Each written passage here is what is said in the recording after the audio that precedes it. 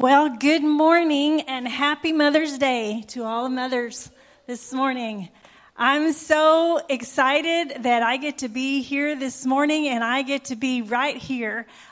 Women are a special breed. We are very special and we have a lot of quirks and we have a lot of, interesting things about us and about our character and our moods and all of these things. But women are interesting. All through time, women have been put in if you look back into the Jewish culture and in the Bible days, it was very male-dominated time. The daily prayers of Jewish men actually included this prayer of thanksgiving. Praise be God that He has not created me to be a woman. Can you believe that? Anyway, I want to just bow our heads for a moment and ask the Lord's blessing upon this message this morning. Father, I'm so thankful that I get to be here today and that I get to share, Lord. I'm thankful, Lord, that you've placed within my heart, Lord, a sure message, Lord, and a powerful message for our women today. God, help me to deliver it the way that you would have me to this morning. In Jesus' name, amen. Back in the Bible days, a woman's place was thought to be just in the home. Actually, not so far back, but even, 100 years ago, people's thoughts about a woman that she was to be only in the home, responsible only for bearing the children and taking care of the home. But in the Bible days, women were below and beneath a man. Men were not even allowed to greet women in public. They were not spoken to in public. Many taught that women should never leave the home other than to go to the synagogue. Most usually women in the Bible days were married very young and were almost always under the protection of their husband, first their father and then their husband. And then if they were widows, then it was their husband's family or the husband's male relative that watched out for them. I want you to know that I probably wouldn't have fared very well back then. I would not have enjoyed living in that era. This last Wednesday night, my daughter was speaking on worship in the cultivation class, and she was saying how when she was younger, she can remember using the phrase, she says to her brother, I don't know, she might have used it to me a time or two, I don't know, maybe under her breath, but she says she remembers using this phrase, you are not the boss of me. And I can remember using this phrase actually to my husband when we first got married, only it wasn't, you're not the boss of me, but I can remember saying many times, you're not my daddy.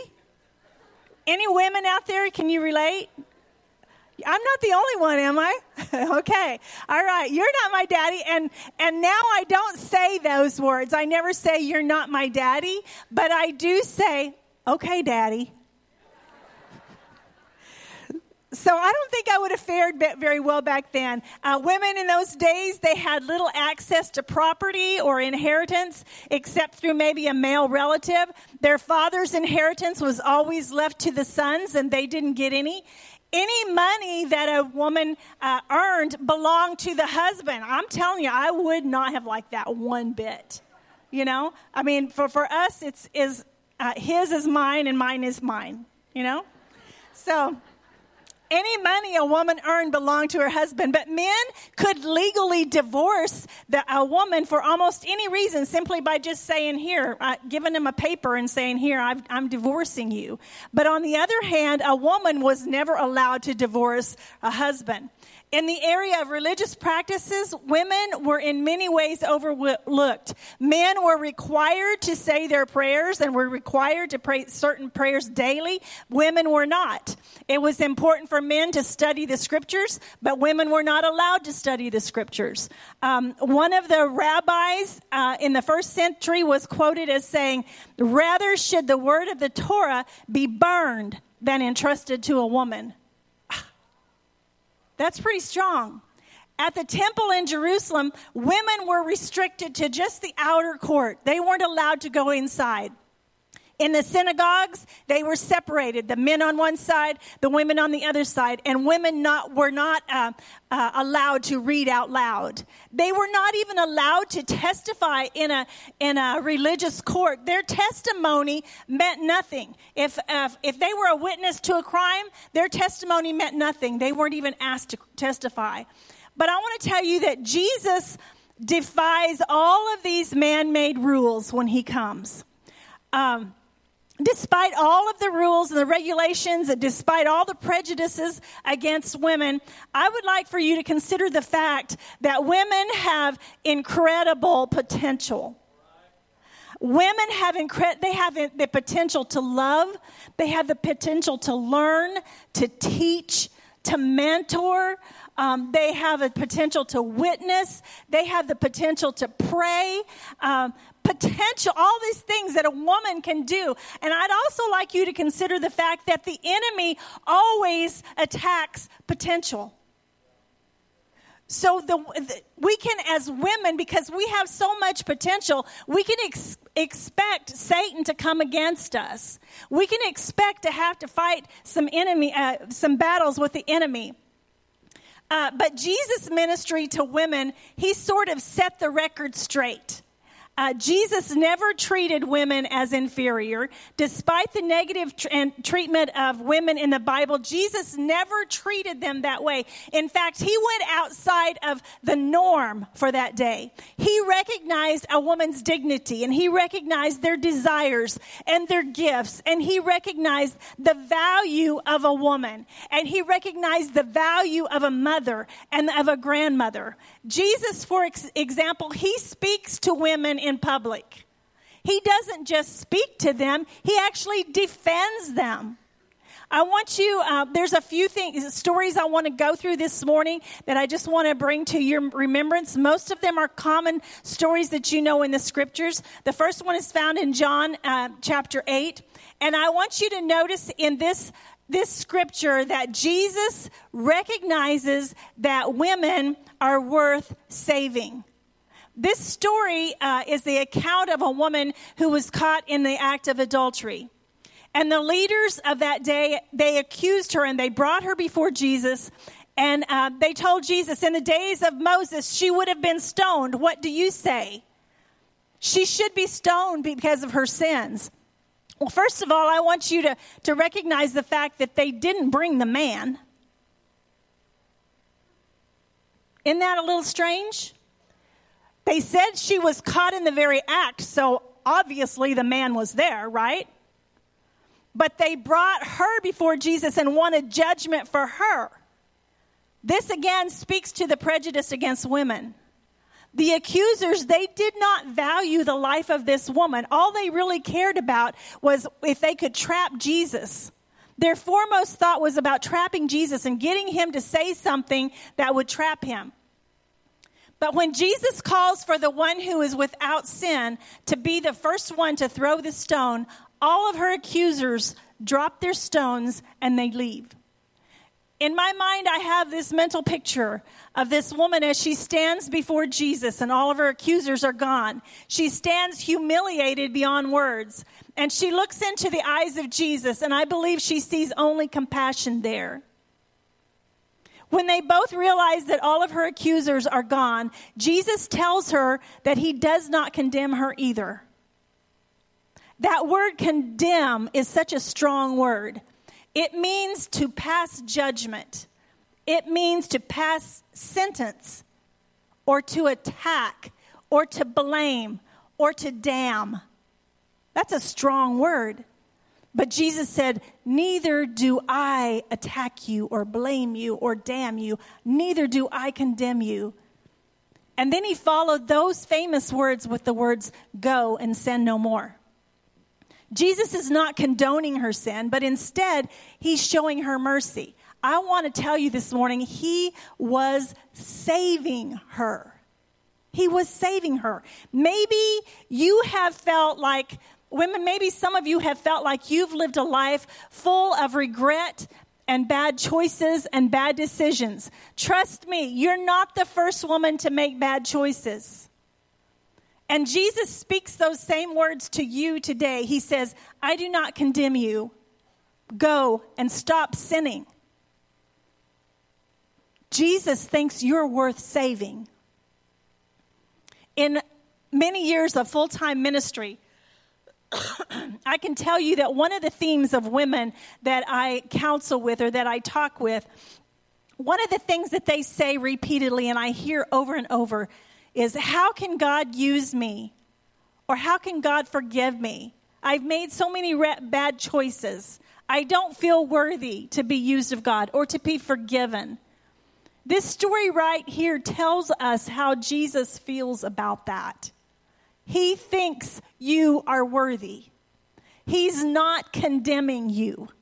He's quietly asking you to make changes and live a life without sin. But he's not going to stone you. Your words of hope this morning that I want to give you is, neither do I condemn you. Now go and sin no more. You know, we get it confused sometimes. We think that since he doesn't condemn us and he's forgiven us, then we can live whatever. It's okay to go ahead and live the way we're living. No, he wants us to change our life, but he doesn't condemn us for our past. He wants to make us new creatures in him. Our words of hope, neither do I condemn you. Go and sin no more. Number 2, Jesus recognizes that women are worthy to be in covenant with him. There's a story in the book of Luke chapter 13. And this is a story of a woman who had been crippled for 18 years. And she was in the temple on the Sabbath worshiping. And evidently this woman had been crippled by an evil spirit. Jesus called her over to him, and the Bible says that he touched her, and he said, "Woman, you are set free of your infirmity." In all of the Gospels, you will never hear of Jesus touching someone who is demon possessed in order to deliver them. He always just spoke a word. And it was done. I don't necessarily believe that this woman was possessed. She was in the temple to worship. But for 18 years, Satan had bound her with a horrible sickness that gave her no liberty to walk upright in a normal way. For 18 years, she had not been able to look up at the sun. For 18 years, she had not been able to look up at the stars, but she walked bent over, afflicted, had not been able to stand upright. For 18 years, she suffered from the hands of Satan. And at last, Jesus, by just touching her and speaking the words, set her free. And she began to glorify and praise God. Imagine 18 years of sickness and bondage and now healing. Her words of hope that day was, "Woman, you are loosed." Some of you ladies might be sitting here today and you have been bound for some time with some sort of affliction from Satan. Maybe it's a physical thing. Maybe it's not sickness at all. Maybe it's depression. Or maybe it's anxiety. Or maybe it's fear that you're struggling with. I want to tell you today that this could be the day that Jesus speaks those words of hope to you when he says, "Woman, you are free. Woman, you are loosed." I want to tell you today that this could be your day. You are worthy of that freedom. He died for your freedom. But the leaders of the synagogue that day, they became upset that Jesus had healed this woman on the Sabbath. And they said, "Girl, there's 6 days a week that you can come and get your healing. What are you doing? What are you doing here on the Sabbath to get your healing?" Now, to me, that just raises something up in me. I'm just like, are you kidding? This woman has been sick for 18 years and you're concerned about what day Jesus heals her? Jesus called them all a bunch of hypocrites, and I'm so glad he did. Jesus uses an interesting term when he speaks to this woman and he turns to her and the compassion. I mean, he touched her, y'all. He touched her. And then he turned to her in compassion and he called her a daughter of Abraham. That almost brings tears to my eyes. Let me tell you why. Men were often referred to as sons of Abraham. And this was talking about how they were bound to God by covenant through Abraham.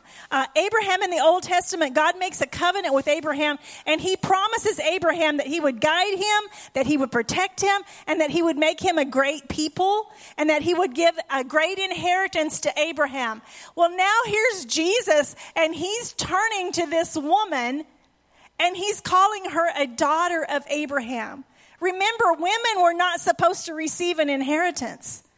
And so Jesus, what he's really saying is, here, I give you this as an inheritance. When Jesus called her this, he's letting everyone know that he recognizes this woman as having equal worth. She was worthy of God's touch. She was worthy of Jesus' touch. She was worthy of his healing. She was worthy of his compassion. She was worthy to be called his daughter. Oh, how sweet those words of hope when he said, so ought not this woman, being a daughter of Abraham, shouldn't she be loosed from this bond? Words of hope. Ladies, these are words of hope for you. You are in covenant with, he finds you worthy to be in covenant with him. The New Testament covenant is a covenant of faith and grace, and our faith working together with his grace. A covenant of healing and blessing. And the Lord wants to tell you this morning that you're worthy to be in covenant with him. You're worthy for him to set you free from whatever you're struggling with. And you're worthy for him to offer you this inheritance and a covenant for your future. The third thing here I want us to look at is how Jesus recognizes women are worthy to be used in ministry. Ooh, I love this. John chapter 4, one of my favorite stories in the Bible is the story of Jesus and the Samaritan woman. The story goes like this. Jesus and his disciples, they're passing through the region of Samaria. And he becomes tired. And so they stop outside the city and they rest beside a well of water. The disciples go into town to get food. And while they're gone, Jesus completely ignores two different codes of behavior. First of all, he initiates a conversation with a Samaritan woman who the Jews had no respect for. He initiates a conversation with this Samaritan woman. And then secondly, he also initiated a conversation with a woman. Both of those things were unheard of in these days. But Jesus asked her for a drink of water from the well. And she's surprised by this. And she says, how can a Jew ask me, a Samaritan and a woman, for a drink of water? But Jesus not only speaks to her, but he also enters into a prolonged dialogue with her. A dialogue that recognizes and honors her thirst for religious truth. And ultimately, he reveals himself to her as the Messiah. Now, the disciples return, and they're immediately very uneasy about the fact that Jesus is talking to a woman and about his behavior. And they say, what are you looking for? What are you doing? Why are you talking to her? This Samaritan woman, as she talked to Jesus and he revealed himself as the Messiah, she found faith in her heart and she believed. And she became excited in her spirit for what had been revealed to her. Jesus, this man is the Messiah. I'm talking to the Messiah. He's revealed everything to me that all about my life, and he's shown me that he is the Messiah. This Samaritan woman might have been the first woman evangelist. She ran back to her village and she started telling everyone she could, everyone she encountered. She started telling them about Jesus. And guess what? They believed. Now remember, we're in a culture where women are not even allowed to testify in court. And yet here she is testifying about her encounter with Jesus, and people are believing. She's preaching Jesus Christ, and because of her witness, the Bible says that many in the town believed on him because of her testimony. Her testimony. Jesus remained there a couple of days, and the Bible says that many believed on him. But I want to ask you this question. Why on earth do you think that Jesus revealed himself to this woman? Why didn't he save this revelation for a man?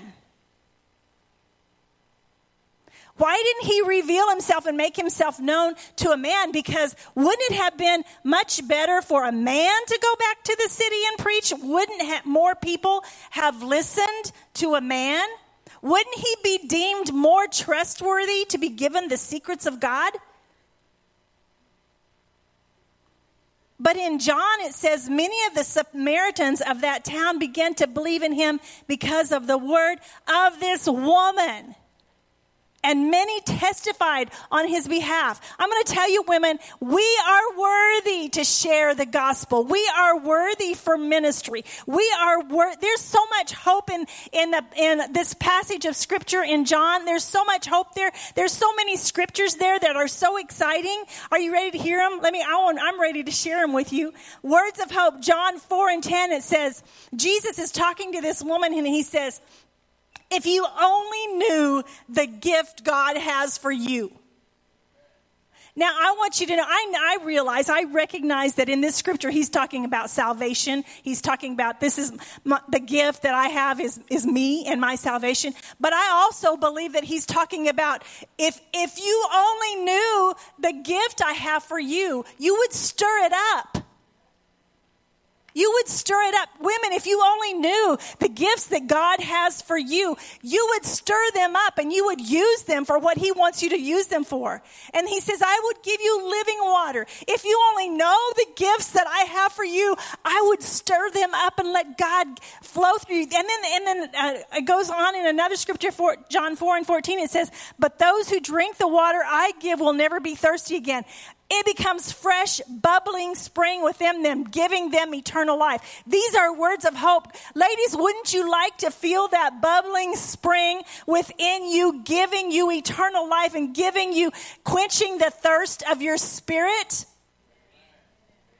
That's a word of hope there, ladies. He has a gift. And he wants to give it to you. And it'll be something that's so exciting that it'll just spring up within your heart and within your spirit. And the third words of hope there in John 4:26, he says, I am the Messiah. It was this recognition, I believe, that set that woman on fire. She was ready to preach. When she had a recognition in her heart and in her spirit of who the Messiah was and that he had given her a gift, and it was already welling up in her spirit, and here's the Messiah, and I got to tell somebody about him. Words of hope, women, is God wants to use you in ministry.